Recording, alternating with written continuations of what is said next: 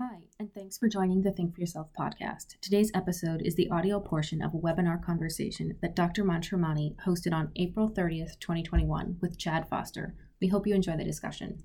Okay, well, thanks everybody for joining today. I am absolutely thrilled to have Chad Foster with me here. Chad's the author of a recent book called Blind Ambition. He's got a really inspiring story, and he's just a good guy. I've enjoyed my conversations with him and thought I'd share this conversation with all of you. Before we get started, however, let me go through the traditional advertising for prior webinars and podcasts that'll get posted shortly. I think it was a little over 2 weeks ago, I had Mike Rogers. Mike is the former congressman from Chicago, former chair of the House Permanent Select Committee on Intelligence.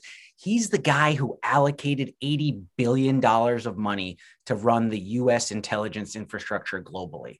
He's also the guy that ran around the world to tell the Five Eyes partners of the United States, whether it was Australia, New Zealand, the UK, et cetera, that they could not use Huawei equipment because of the 5G risk and surveillance and data that goes back to Beijing. And so a really insightful conversation, penetrating thought process, which all Americans, I think, should listen to. Before that, I had Joan Williams. Joan wrote a book called The White Working Class, a really influential book. Joe Biden endorsed it, arguably one of the more influential books I've read in terms of explaining what's been happening in the political polarization of America. And Joan is a professor at UC Hastings. That replay is available. Before that, I had Sarah Seeger. Sarah is a professor at MIT, a widow. Her husband passed away when she was 40, talks about her story in her book, The Smallest Lights in the Universe. But she also won a MacArthur grant as one of these quote unquote geniuses in the world who is figuring out where there may be other planets in the universe that might host life. And so a really cool conversation with her. Before that, I had Michael Howell, wrote a book called Capital Wars about everyone says there's all this global liquidity and there's all this money. And I needed someone to explain to me what that actually meant. Like, what does it mean that there's all this money? And Michael did a great job of that. Before that, I had a fourth grade teacher from Charlottesville, Virginia, talking about the peace game, the world peace game that he created, John Hunter. John's a really thoughtful individual who has been at the forefront of thinking about peaceful learning, empathy, compassion, etc. And he talked about stories like being invited in to talk with Leon Panetta at the Pentagon about the world peace game. And so really cool stories there. Before that, Jim Latinsky, founder, chairman, CEO of MP Materials, America's largest rare earth materials processing or mining company. They're going to go into processing. And this is at the strategic forefront of the global competition with China, specifically over rare earths. For that, I had Danielle DiMartino Booth, author of Fed Up. Danielle's a Fed watcher, former Fed insider, and very critical of the Fed. Emily, before from Horizon Advisory, talked about technology standards and specifically payment standards and how there's a global competition for those. Kevin Warren, personally fascinating story based on a little tragedy early in his life that led him into professional sports, commissioner of the Big Ten now. But we talked about what it's like to run an athletic conference in the middle of a pandemic, and should you pay student athletes and what have you. So another really interesting story. Before that, Gilman Louie. Gilman is a founder of a venture capital firm now, but before that, he started a venture capital firm for the CIA. He started In-Q-Tel, and so he told the story of that and working with George Tenet and others in government to sort of help Americans' national security from a technology innovation side. And I started off this year with Elliot Higgins. Elliot is the organizer of Bellingcat. Bellingcat is a collective of citizen journalists and people who use online, open source, and social media to connect the dots. And they were able to identify that Malaysia 17 was shot down by the Russians, not the Ukrainians, before anyone else in the international community were able to. They were able to, again, using public source media, identify that the Syrians had used chemical weapons before anyone else in the world was able to, and they just use open source media. He's been doing some work on a whole bunch of other interesting topics right now. His new book just came out called We Are Bellingcat. So, and then of course, there's the advertisement for my book, Think for Yourself, which is still available. And so let me now turn to our wonderful guest today. Chad, thanks for joining me. I appreciate you having me. Look forward to the conversation. All right, Chad. So you sent me the book. I read the book. Fabulous book. I think everyone should read it. It's a really inspiring story. But I'm just going to address the elephant in the room, and I want you to tell the story. What happened? You went blind. You tell it in the book. Really, it's touching, open, honest, sort of very heartfelt description of it. But I'd love you to describe it for us here. Yeah, absolutely. So, growing up, I had some problems seeing in really dimly lit areas. But other than that, I played sports growing up. I played football, played basketball, played soccer. I wrestled. I drove a car, rode a bike, rode motorcycles, lived a really active life, really active childhood. But my parents noticed I was having problems seeing in really dimly lit areas. So they took me to Duke University, where I was diagnosed with RP, or retinitis pigmentosa.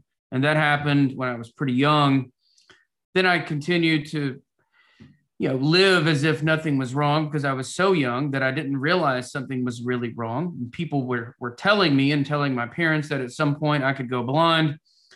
But when you're young and active and you think you're invincible, right, you just continue to press on as if nothing's going to happen. But then as my eyesight began to fade, and it completely went out in college when I was at the University of Tennessee, I was studying to go into the pre-medical field. I wanted to help other people. And then all of a sudden, everything was called into question, because I wasn't even sure if I could help myself, let alone help other people. So that was obviously a pretty difficult time. Sure. So, but Chad, that's gotta be, I mean, honestly, just you go into a depression. Like, what happens? Yeah, completely. Something that dramatic happens. I mean, what's it like emotionally? Well, you describe it a little bit in the book, but I'm curious. Yeah, it's pretty rough. Now I've made it through, and I'm in a better place. But at the time, it was extremely difficult, right? I was depressed. I was sad. I was angry. I was bitter. And I was, calling into question everything I'd hoped and dreamt for, right? All of a sudden, my self-identity was called into question. We ask kids all the time, what do you want to be when you grow up? And none of them say they want to be blind. So you have to figure out, what are you going to do? How are you going to reinvent yourself in the face of some pretty dire circumstances? But it was for at least 1 to 2 years, it was a brutal period for me, because I kept asking, why me, right? Why did this happen to me? Which is a pretty natural reaction for a lot of people when they're going through a difficult time. We all tend to gravitate to have this tone of a victim. And it's why did this happen to me? And I was not exempt from that. I had that same mindset, that same tone as well for a couple of years. It was a dark time in my life. So, Chad, lots of us have had times where things go up and down, but what I find fascinating is you were able to pull yourself out of it. So what was it? Was there a catalyst? Was there a person? Was there an insight? Where did something click with you that said, I don't want to be the victim. I'm going to move forward? Yeah. There were a couple of things, honestly. There was, at the time, I had these moments of clarity, I think. And this was sort of the minor thing that I kept thinking of, but I realized that I was 22, 23 years old, and if I were to live a pretty long and healthy life, 50 years of negativity sounded pretty shitty, right? I mean, who wants to sit around and feel bad for themselves for 50 years? That's a whole lot of toxicity. So I realized that really wasn't sustainable. And so I wasn't really all that crazy about that. And the other thing, that was my son making a cameo appearance. Sorry about that. The other thing was hey, Jackson, buddy. Oh, sorry. Hey. That's okay. Daddy's in a meeting. You're going to need to go in there, buddy. Okay. Okay. All right. I'm sorry. Yep. So keep going. Yeah. So the other thing was, when I went to get my first guide dog, I went to Leader Dogs for the Blind in Rochester Hills, Michigan. And I went there to get a guide dog, but I ended up getting a whole lot more than just a guide dog. So I show up on campus, and there are people there. Some of them they have mental impairments and they're blind. Some of them have diabetes, right? They're on dialysis. And so they're also blind and they're dealing with multiple disabilities, going to dialysis weekly. And some of them were deaf and blind, and they're getting a guide dog to be independent. And so I roll into campus with this woe is me mentality, poor me, I'm a victim. And I started to live with these people we were there for 26 days. Yeah. And the experience of witnessing their living courage on a day-to-day basis reshaped forever how I saw the world. It's one thing when you meet someone on the street, but it's completely different when you live with them for an entire month and see their challenges firsthand. Yeah. That moment was my tipping point. That's when I started to realize that happiness, it's not a feeling and it's not an emotion. It's a decision that you choose to make each and every single day. And also decided at that point that success is also not an event. It's a mindset. You either choose to accept less than your definition of success or you don't. And so that experience at Leader Dogs forever reshaped my trajectory on life. So I came back, literally, it was as if this switch had flipped with me. And so I came back to campus at the university. My mindset had completely improved. My attitude had completely flipped because I found that at the base, the foundation of perspective, everything's anchored to gratitude. And so my perspective was anchored to this newfound gratitude that I had about the 23 years of eyesight that I'd had, all of the hearing and kidney function, and all of my cognitive faculties. And so I started to really appreciate all the things that I'd been given. And it took that experience of living with those courageous individuals to teach me that lesson firsthand. And so when you learn it like that, it etches it into your memory in a way you just can't forget. Yeah. So Chad, you say something in the book. So I hope it's not embarrassing, but it's in the book. So I'm going to go there. Sure. You talked about in the book about, what's wrong with these other people? God, they can't learn how to use the dog. What's wrong with them? And then you learned about their other issues. Yeah. Me going in, being naive, being ignorant, right? Not understanding that people oftentimes have multiple challenges that they're dealing with. And I think this is true a lot. I've learned it firsthand in my life. And that experience, I've learned it as well after going blind. Before I went blind, I thought I could imagine what it was like to be blind or to walk in someone else's shoes. But after you go blind, you realize, what? I actually could not imagine what it's like to be blind. It's actually a lot more different than I could have ever even begun to imagine. And so that's true as well for these individuals there. They were facing multiple disabilities. That had not even really occurred to me because I was living in my own microcosm, my own little world where I had my basket of issues and I wasn't really thinking outside of that. And I know that we're a collection of the experiences in our lives, and never was that more apparent to me than there at Leader Dogs. Yeah. Yeah. So I think I'm jumping around, but since you talked about coming back to campus and studying and going back into college, there's another hero here besides some of the dogs and some of the clicking that took place for you from a psychology perspective. But your mom was reading the textbooks. She literally read every single business book to cassette for me, because at the time, this was in 98, 99. Yep. There's no Kindle, right? No smartphones. The internet was just then taking off. You didn't have electronic books. That wasn't available. So the only option was for someone to read my books to cassette. And that someone was my mom. She read every day. And I would, my dad would go to work. He would come home. She would be reading all day. Her voice would get down to a rasp, and she kept reading and reading and reading and reading. And that's why I wanted the university to acknowledge that. And they gave her an award to help acknowledge that back in 2014. But, when someone does something like that for you, how do you let them down? Right. And so I decided, I need to really apply myself. And it turned out I was a better blind student than sighted student. I ended up reading the book twice and listening to the lectures that I recorded twice. And I had a note taker and we would go over the notes. I ended up making all A's in my college of business classes because, I was committed. I had to reevaluate my focus and my effort and my determination, but also couldn't let my mom down. Yep. And instead of, like a lot of us, we go through college, when you can see, and I was guilty of this myself, I just memorized stuff. I had a really good visual memory, so I could just memorize what I needed to and get through the test.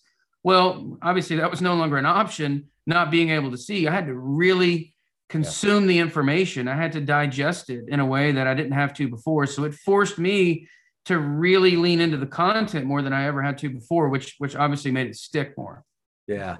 Well, so we'll come back to, you already jumped ahead, Chad, a little bit of, I was going to raise the fact that later, years later after college, the university bestowed an honor on you. And when they were doing this honor for Chad insisted that his mother get honored at the same time. And it sounds like a very touching scene that you describe in the book. So kudos to your mom as well, because it sounds she probably deserves those A's as much as you do. She does, and honestly, she probably deserves a degree, because I'm not sure how many of my classmates read all the books as thoroughly as she did. Sure. All right, so Chad, let's turn now to professional development. So you're at the university. You graduate, you got great grades, but you got to get a job. Like, I mean, look, at the end of the day, living in the world that we all do today, a lot of our identities, a lot of our activities, et cetera, are defined by our professions. Maybe not entirely, but some percentage. So talk about trying to get a job when you're blind. Yeah. When you walk into a job interview with a German Shepherd, I don't need to be able to see to know that people are looking at me a little funny, right? Their eyebrows come up a little bit, especially in 99. Even now, though, in the year that we're in, it's a lot more accepted than it was. But back in 99, 2000, 2001, when I was interviewing and going into the office for the first time, I knew that eyebrows were coming up. And so it's interesting the kind of reactions that you get from people. And sometimes they're not always the best reactions. People have some natural curiosity, and sometimes it's a little bit more than curiosity, maybe a little bit of bias, in terms of what can and cannot be done. And certainly I experienced some of that when I was interviewing. And I guess one of the blessings that came out of all of this is my life has really been this experiment of living outside my comfort zone. And so going blind and learning the limitations of my eyesight as a youth, and then what I could and couldn't see, and then getting a guide dog and being forced to walk into university classes with a 100-pound German Shepherd, and then to job interviews and eventually conference rooms and traveling. And as I've done, we'll talk here a little bit later on about, the things that I'm doing now to continue to expand my comfort zone. But the thing that I think was a real blessing is not just the expansion of my comfort zone, but how it forced me to get comfortable with me. So I believe we all have some sort of disability, right? Whether you want to call it a disability or not, right? None of us are perfect. We all have stuff that we deal with. And certainly I have more than just my blindness, but this was obviously my towering struggle that I had in my life. Well, for so many years, I've been trying to hide it from people. I was ashamed of it. I was embarrassed of it. My eyes were fading, and I didn't really want to embrace that. But all of a sudden, I now needed to walk into class and into interviews with this big German Shepherd. All of a sudden, I was forced to embrace the thing that I'd been trying to hide for so long. It forced me to get honest with other people. And that forced me to be really authentic and, come to terms with the fact that I didn't sign up for the situation, but I'm not going to apologize for who I am, right? I didn't sign up for the situation, but this is a part of me, right? So I have to figure out how I can own it and I can make it look good. And so I'll be damned if I'm going to go around apologizing for it. So the great thing about it is it forced me to really start loving me. At first, in spite of my imperfections, but eventually because of them. And that was a really big blessing, because all of a sudden, how much easier is life when you don't have to, you don't have to keep acting like you're someone that you're not, right? Mm-hmm. You can be you, unapologetically you, and just show up and be who you are and not have to worry about faking it till you make it or anything like that. Yeah. Well, you also sound like, at least in the book, Chad, and even some of the stories you and I have talked about since, that you introduce a little humor because you recognize that people are probably uncomfortable, and you almost have an intuitive sense that, okay, there's anxiety here. They're not sure what to make of it. Maybe there's possibly pity. And I just love how you even start the book with that story, right? Which is, you're sitting there in a conference room being evaluated for an interview of a pricing model or something. You got your laptop open and well, I'll let you finish the story. You tell the story. You tell it better than I do. Well, I'm interviewing with Ben Geisman, who ended up becoming my mentor. And I'm speaking at his wake actually here in a month. He ended up passing due to stage 4 brain cancer, but remarkable individual. We're sitting there and I'm showing him my financial models that I built for managed services, technology deals. And I'm obviously doing it, with just my earpiece and my guide dog and my laptop. And he is blown away because we're talking about complicated financial modeling, whether it's, the ROI or depreciation streams or, base charges with ARCs and ROOCs and all these different complicated financial terms as it relates to structuring managed services deals. And he's pretty blown away. Right. And so he's like, Chad, you're going to have to not only do all the technical pieces, but I need you to influence executives to take some bets, to risk, investing in certain programs. And these are multi-billion-dollar programs. You understand that, Chad? He's like, are you sure you can really do all these things? And I look back at him and I was like, Ben, this stuff is so easy. I can do it with my eyes closed. And then after I said that, he burst into laughter because he was like, you know what, if this dude can competently do everything that he's doing without being able to see his computer screen, yet be able to joke about the situation in a way that connects with people, he's like, he's going to fit right in. And in fact, I ended up having a great career at the company and with him. And we won a lot of business, but obviously, a big part of influencing is being able to read a room, is being able to disarm a situation. And you're absolutely spot on. I think humor is a great way to disarm a situation, whether it's the natural anxiety that people have or tension in the room or whatever the case may be. It's one of those go-tos for me, whether I'm in a business meeting or on stage giving a keynote presentation. I love to use humor because it makes people, it opens up people's minds and it makes you more relatable, especially when you can joke about yourself, right? A little self-deprecating humor goes a long way and shows that you're real and shows that people don't have to take, even though we all take our job seriously, I don't take my situation, my blindness so seriously that I can't have a little fun with it either. Sure. So let's go back to the dog, the big German Shepherd. I think, a lot of individuals will tell you, a lot of single young men will tell you that if you're eager to find a young lady, that bringing a nice dog with you can quickly attract attention. So, right? Like I've got friends. I've heard that. I had single friends that would go literally borrow a puppy and walk down Newbury Street in Boston because they're like, oh my God, I'm going to meet all the women I want this way. Yeah. By the way, this is not intended to be sexist. I think women also like walking with little cute puppies because guys like dogs too, right? Yeah. Exactly. So it's a two-way street. But so talk about how the dogs helped your personal situation a little bit. Well, my social life went up. And I remember I was meeting with a guy and I talk about this in the book. We're at Leader Dogs and he's telling me, he's trying to coach me. He's like, Chad, your personal life's about to change. And I said, yeah, sure.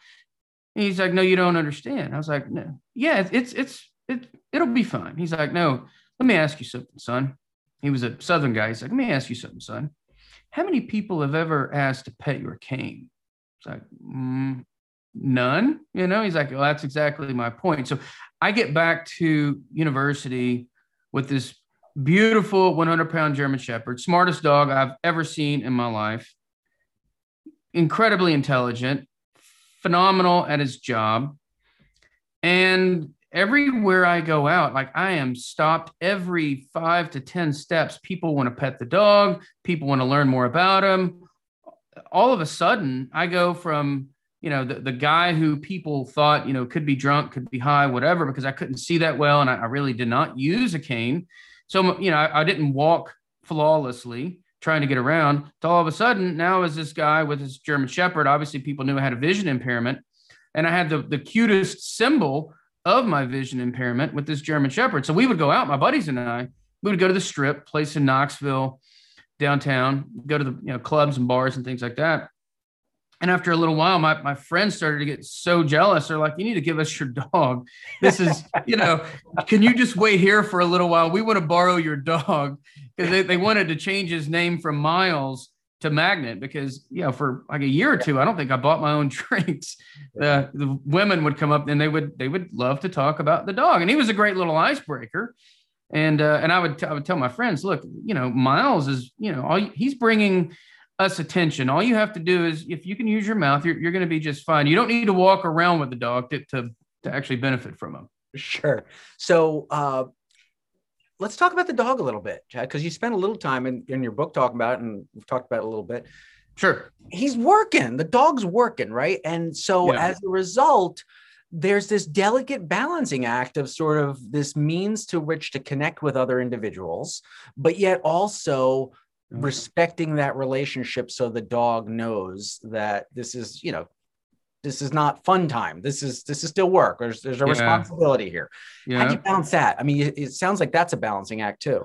Yeah, I didn't do so well at it at first, because I was a young man with a healthy interest in young women. I would let people pet the dog in harness, and I would try and create some separation and say, you know what, because they tell you at the school, don't let people pet the dog in harness. And I thought, well, okay, let's just see if it'll work. My social life says, let's give it a try. And so I did for a few months, and I would take the dog out of harness and have him sit. And eventually, even out and about, whether or not he was in harness, out of harness, whatever, he got to where he would grow attached to getting attention when we were out. And that started to create some real problems, because he would see people he would recognize or want to get attention in a certain situation. And then he would start seeking it instead of seeking out the obstacle or the item that I would tell him to find, whether it's the curb or the stairs or whatever. He would get distracted, right? His dog brain was not capable of staying on task when there was some love involved. Dogs love getting attention. Yeah. And he couldn't multitask like that. So I ended up learning the hard way after about 6 to 12 months that just wasn't possible. I needed to be a little more on the stricter working side when he was out and about, just so that he could stay on point and could stay in focus. And the example that I cite, and I mentioned this in the book, we literally got walked out in front of a bus. He saw this girl in my building across the street, and he just wanted to go over and say hi. And he completely forgot that there was a curb there, and there was a street, and there was an oncoming car, and he was just ready to dart out in front of the bus, which he did. And he was a big boy, and he dragged me right behind him out in front of a bus. And so you hear this screeching of tires from the bus and other cars. And it was a pretty scary situation. So after that, I learned firsthand that I needed to take a different approach. And, I'm sorry, as much as I want to improve my social life and allow everyone to say hi to Miles the Magnet, he's going to have to be just kind of look, don't touch for at least a period of time. Yeah. Don't want to turn it sad here, Chad, but of course your longevity is longer than these dogs. Yeah. And so you do have to, you transition and you go through. What's that like? Right. I mean, this isn't like, I mean, a lot of us get attached to pets, but it sounds like that's a bigger challenge, because you're learning to work with each other. You guys are partners and sort of getting around and, it's a tight bond. It's a bond like you don't really have with any, look, your pets, the dog's with me from every meeting, every work trip, every vacation, you name it, right? The dog and I are together 100% of the time.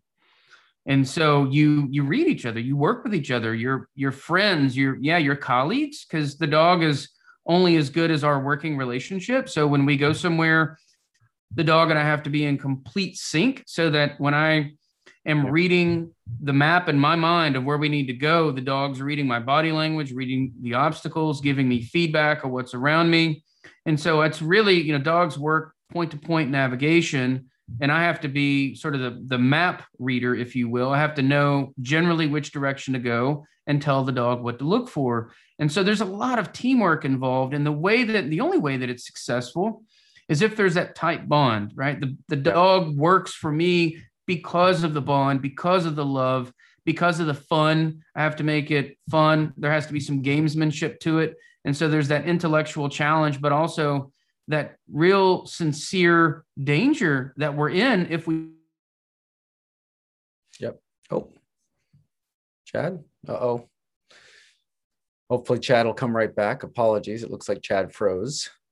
Oh, Chad, hang on one sec. Looks like you froze. You're coming back now. Screw up. All of that is apparent, obviously, to the handler. It creates a.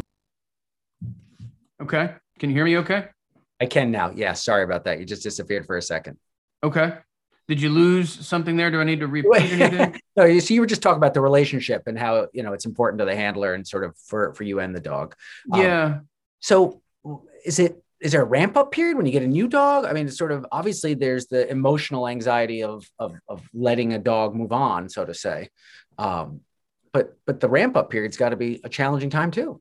It is. It's a very tenuous time with the new dog because of that transition period. They're trying to figure out what you're about. And so you have to really balance between having the dog respect you so that when you tell them to do something, they know that you mean business and you are the alpha, and then balance that with not being a complete jerk. So if you ask the dog to do too much too soon, the dog can think you're a jerk. So you have to be very delicate about making sure you don't ask too much too soon from the dog so that the dog can always be successful because you have to correct the dog if the dog messes up. Sure.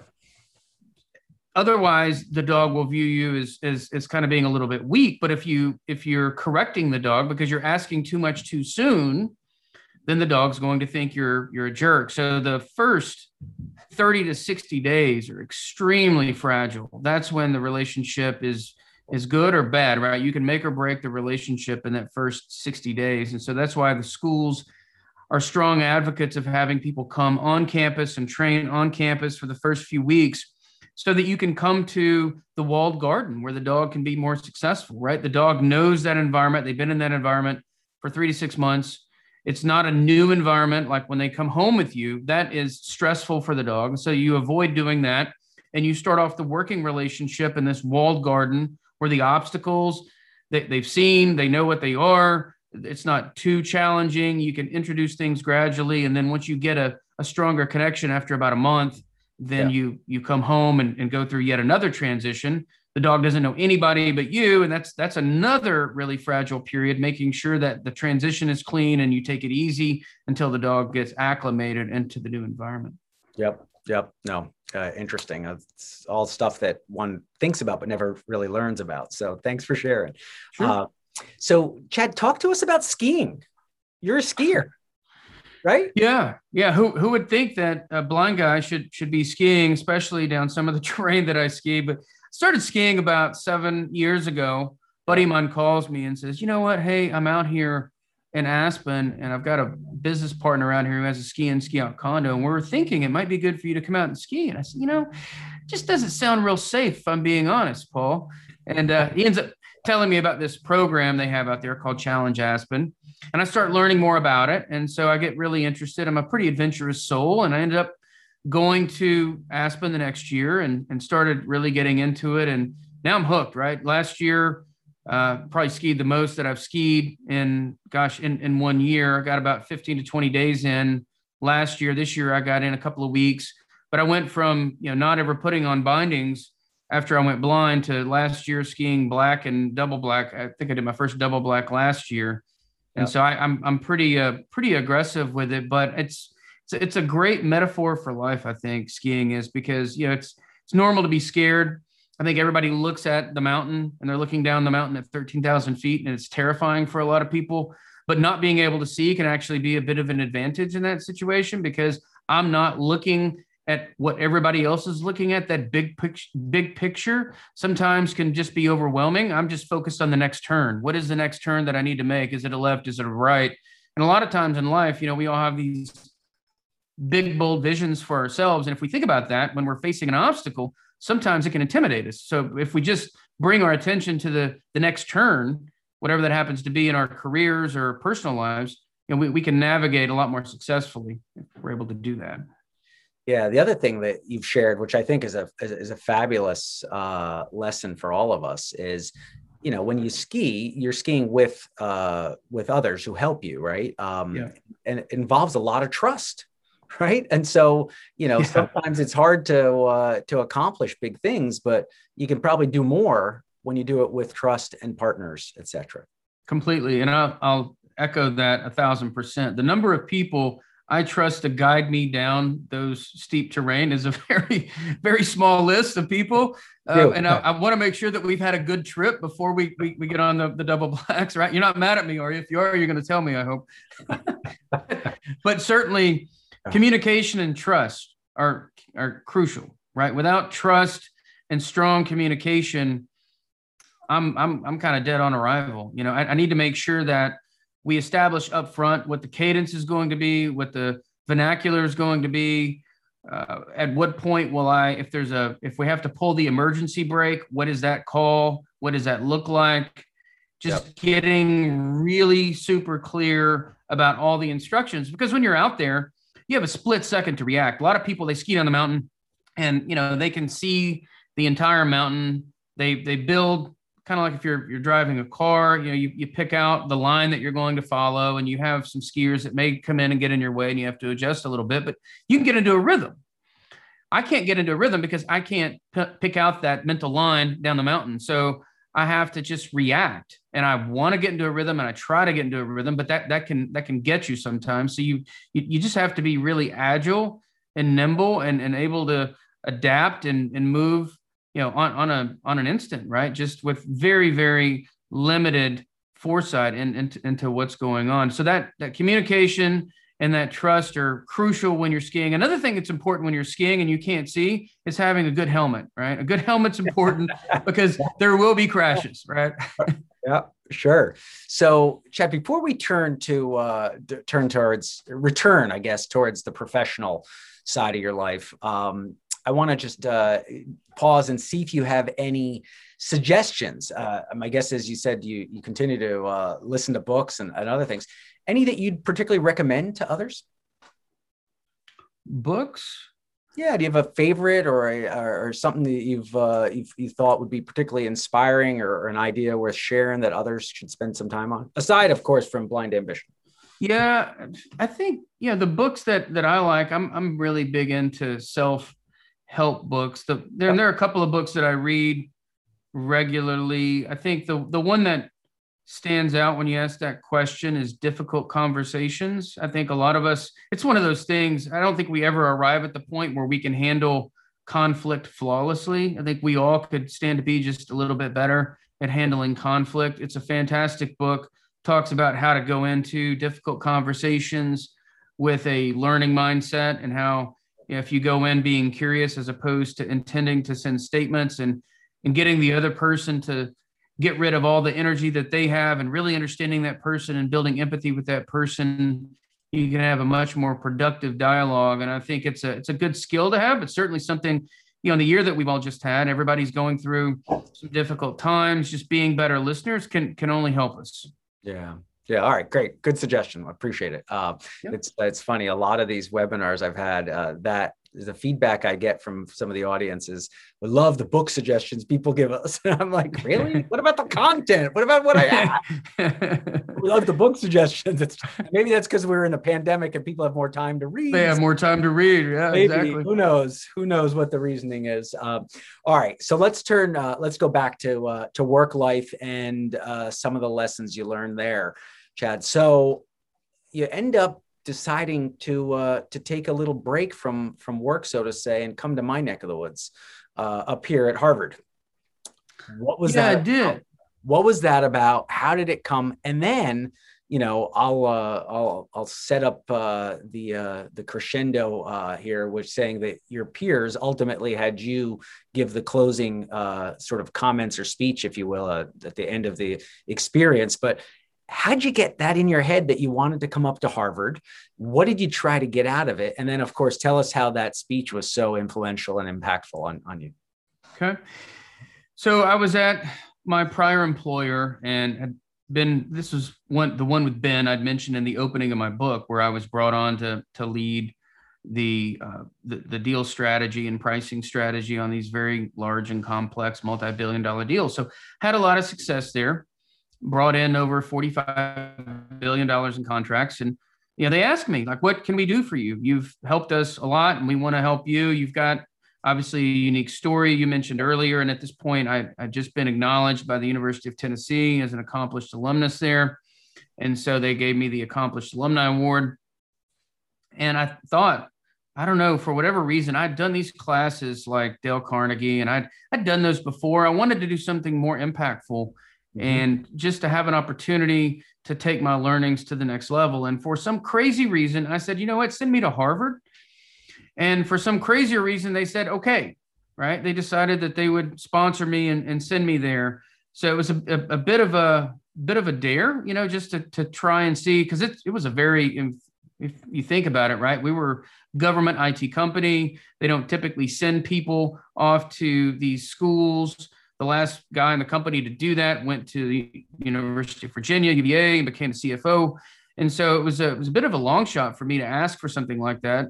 But they ended up, we got sign off from the CEO, said it was fine. I ended up going to Harvard, and the experience there was phenomenal. Obviously, you go there, and it wasn't like the experience I had previously about 15, 16 years ago when I was doing my undergrad, because the technology had improved. Books were available electronically. The internet was obviously easier to work with. Everything was just so much easier, and my technology skills were much better too. I was really good with Excel, and we had a lot of the work involved spreadsheets and financial modeling and those sorts of things. So the entire experience was incredibly better than before, when I had to go through college without really having access to a lot of those tools. But I think one of the things that struck me through the experience was just how much I was learning from my fellow classmates. And that's the great thing about going to HBS is, that the quality of your classmates and professors, everything is very high level. And so you learn as much from your classmates as you do your professors. And that was a really mind-blowing experience for me. And I think the real inflection point for me there was studying with Bill George in the Authentic Leadership class, when everyone's going through and trying to discover their true north. It's Bill's book and what he teaches there. And it became very obvious to me very quickly that I had been ignoring my true north. I had been internally focused and individually focused on my career for so long, and I'd done well at that, and it had paid me well. And I occasionally had people come up and tell me that I was inspiring. And this happened when I really wasn't trying to do anything. I was just showing up, doing what I had to do. I was doing my job. I was going to my daughter's school to talk to the second grade class or whatever the case may be. And people would tell me that I'm inspiring. And I really didn't understand how to process that, because I wasn't trying to be inspiring. I was just doing what I had to do. Being Chad, yeah. When in Bill's class, it became obvious that there's an opportunity here for me to do more with my situation. If people found inspiration and motivation out of what I was doing, I needed to be more intentional about it. And so I had this feeling as we're going through class that I was going to be elected as the graduating speaker. So I ended up getting some help with it and writing something and kind of rehearsing it before we had even voted, before I was even nominated as the speaker. And so obviously I had this feeling, and when it actually happened, I was prepared to give the talk. What I wasn't prepared for was how powerfully it would affect them and me emotionally. One of the guys in my class decided at that point to commission an opera inspired by my talk and my life story. And that was very humbling. If I'm being honest, I didn't expect any of that. But the thing that really blew my mind was how much it helped me, how much I got out of using my greatest struggle in my life to help other people. And it was overwhelming, right? Not a warm and fuzzy guy, really, but it was very moving for me. I couldn't help but be moved when I helped people, in the stories I had, when people would come up and talk to me, afterwards, it was so touching for me personally that it actually made going blind worth it, which is a really bizarre thing to think and say out loud. And since then, obviously, I've been focused on being more intentional with that. I've started giving motivational talks all over the world. And that's where Blind Ambition, the book, came from, is trying to embark on this next phase, which is taking this gift of blindness that I got and that came in some really crummy wrapping paper and trying to help others with it. Yeah. So thanks for bringing up the wrapping paper analogy, because I think one of the things that your book does a great job on, Chad, lots of good lessons and pearls of wisdom throughout. So definitely worth reading the whole thing. But towards the end, you talk about all of us have crummy wrapping paper wrapped on something. Yeah. But open it up. There may be a nice gift in there. Yeah. Well, a lot of times we get the most fulfillment from the greatest struggles in our life. If we can figure out how to mine, and then this is what Bill talks about and Discover Your True North. If you can unpack the things in your life that have been struggles for you, could be personal struggles, could be professional struggles, things that have left a little bit of scar tissue, and you can figure out how to turn that into a profession, a purpose, a pastime, a passion. You know, once you start connecting the dots between that and what you do on a day-to-day basis, right, you start to get this beautiful intersection of purpose, passion, and profession. And that's really where, you know, it's this great place where you don't feel like it's effortless, right? You don't feel like you're working because you're doing what you're meant to do. You're fulfilling your why. And it's an incredibly powerful feeling. Yeah. So Chad, we all have challenges. You've got to still have challenges, right? I mean, it sounds wonderful. You've adapted, you're doing great. Everything's wonderful. What's still hard for you? Well, yeah, a lot of stuff is still hard, right? It's not that stuff is now easy. I figured out the technology. There are days that, you know, new tools come out and they're not, you know, they're not flawless. They don't work flawlessly. You know, life doesn't go as we expect. COVID happened. Stuff still happens. I think the thing that I've learned and maybe got a little bit better muscle memory than most people is how I respond. And it's all about the stories that I choose to tell myself. I've learned that how I frame a situation to myself, the way that I attach meaning to events, determines whether or not I bounce back or I stay trapped. And so I've really indoctrinated myself into this idea that, you know what, I can't control everything around me. I'm going to do my best to manage. But one thing I can control are the ways that I choose to narrate situations to myself. And I am going to be intentional about that. And if I cannot change a situation, then I have to figure out how I'm going to frame it to myself. What's the story that I'm telling myself about that situation? How can I make that situation look good? And so if we can all identify ways that we can make unchangeable facts in our lives look good, whatever good is, and it could be this big, bold vision that's nothing close to what we have today. But if we cannot at least reimagine what greatness looks like with those unchangeable facts, and odds of us accepting those facts are very, very low. But if we can start reimagining our future vision for ourselves, including these undesirable things, these undesirable circumstances, then we can start getting some motivation to change the things that are inside our sphere of influence that we need to change in order to drive towards those goals. And that can move us towards acceptance. Yeah. Well, it's interesting, Chad, because I think one of the reasons we got connected by a mutual friend was both of us think about navigating uncertainty in different ways, right? I come at a multi-lens view. You've come at it with hey, you got to think about the mindset around it, which is effectively look at the situation through a different view, perhaps. And so, you know, navigating uncertainty is a commonality of our relative desires to focus in certain ways. The other thing that I spend some time thinking and writing about is how focus can be a negative, right? So there's focus can be a two-edged sword. On one side, you can say deeply focused, that's great, but deeply focused is the equivalent of broadly ignoring, right? I mean, those are the same things, right? You know, deeply focused. So my guess is that you would say, Vikram, that logic resonates with me. for different reasons. So I'm curious how you think about getting multiple perspectives, diversity of views, et cetera. You talk a lot about that also in sort of the wrap up of your book, but maybe reflect on that a little bit for us.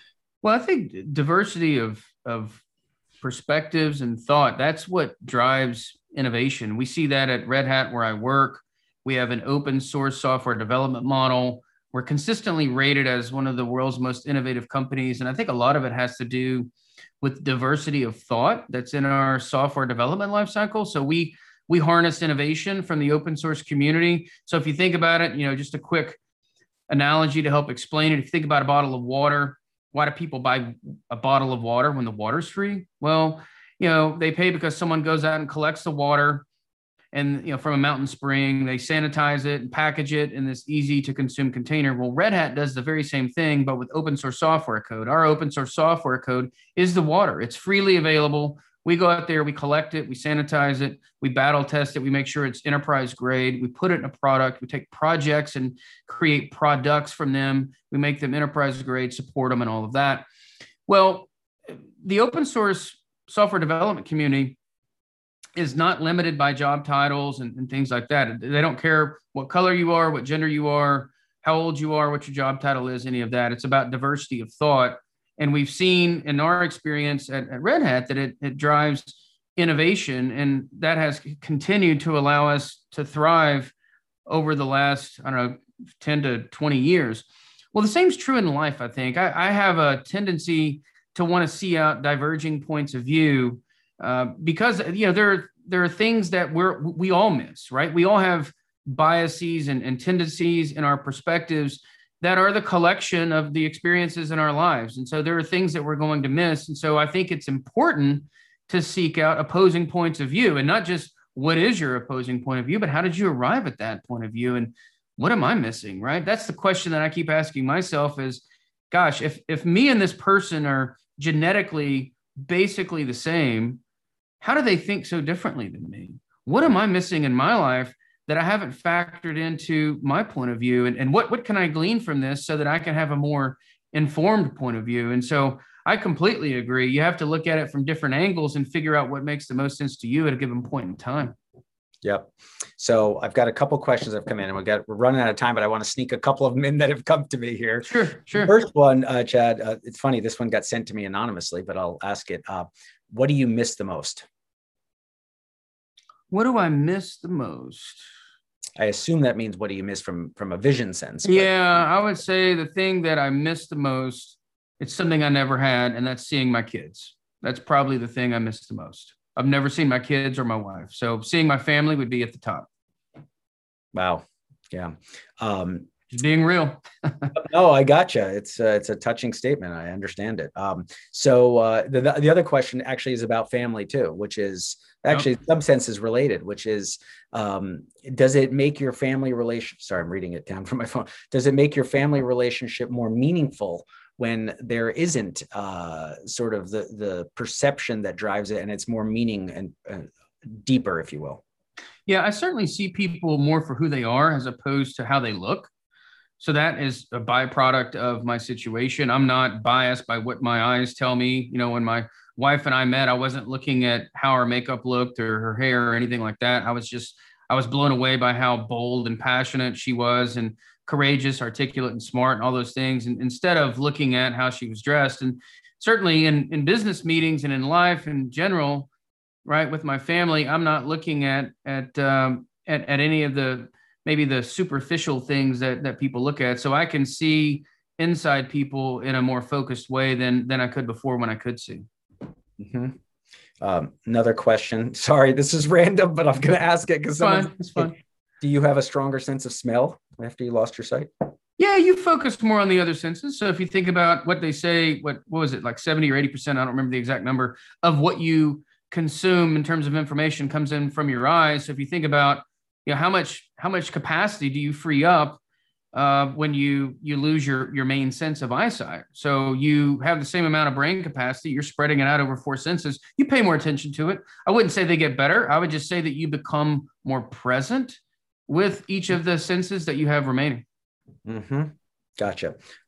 Is there a technology that you think is particularly useful Yeah, you actually talk about that in the book a little bit, but since someone's asking, I might as well let you. Yeah, so there's things like the iPhone and Apple Watch, and all those have built-in accessibility technology. It's called VoiceOver, which has been absolute game changing. Obviously, the computers have been in flight for a while, but the iPhone is game changing too, because it's a platform. If you can drive something to that platform, it becomes inherently accessible. So think about, operating your home theater appliances or your car or your security system or your thermostat, things that you would have to, you couldn't see to operate. You would have to either learn where the buttons are on the remote or on the thermostat or things like that. Now, all of a sudden, if you can drive the technology to the iPhone, it's inherently accessible. So it opens up so much potential to interact with so many devices that were previously inaccessible. Yeah, well, you say it jokingly, actually, Chad, but I think you're probably right. You said there's never been a better time to go blind. No, this is the time. I mean, people don't have to worry. I'm not taking applications or anything, but it's a good time. Yeah, mainly because of the technology, right? It's sort of the accessibility, and we all talk about how technology has lots of great things it brings, and sometimes it brings some negatives and et cetera, with the tracking and surveillance, et cetera. Yeah. But on the whole, wow, what an amazing set of capabilities and independence that it's providing, right? Completely. It really is a phenomenal time, at this point. And obviously we're hopeful that with some of the medical advances too, that regaining eyesight is not too far off in the future as well. And for some people, that's becoming more of a reality than we thought, maybe even 10 or 20 years ago. So it is an exciting time for sure. Yeah, good. All right. So Chad, we're basically out of time, but I want to let you share any last tidbits that you'd like to share. Specifically, obviously, I'll jump up and down and tell everyone the book. I'm holding it up is definitely worth reading. It's a heartfelt sort of memoir, leadership, and self-help book all in one.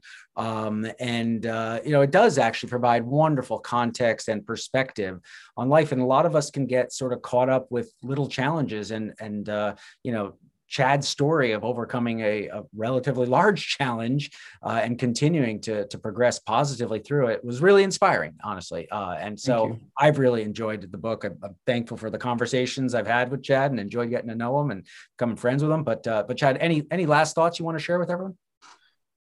Yeah, I think in closing, I would just say that, life happens to all of us. Right? All of us can find legitimate reasons to give up or legitimate reasons to fail. And so we just have to come to terms with the fact that the biggest influence in your life is you. I'm the biggest influence in my life. And so I could sit around and make excuses, and talk about how it's unfair. And all of us can do that to an extent, but that doesn't really take us where we want to go. I'm not responsible for all of my circumstances, but I have to be accountable for my life and its outcomes. It's my life. I have to own it. It's your life. You have to own it. So, all you can do is own it, grab the bull by the horns and try and figure out how to make your situation, whatever it is, look as good as you can. Awesome. Well, Chad, thank you for taking the time. Thanks for writing this great book. I'm looking forward to future conversations you and I will have. Me too, man. But all right. Thanks very much. Yep. Thank you. All right. Thanks, everyone. Thanks for listening to this episode of the Think for Yourself podcast. And please do subscribe to the podcast series on Apple Podcasts, Podbean, or Spotify.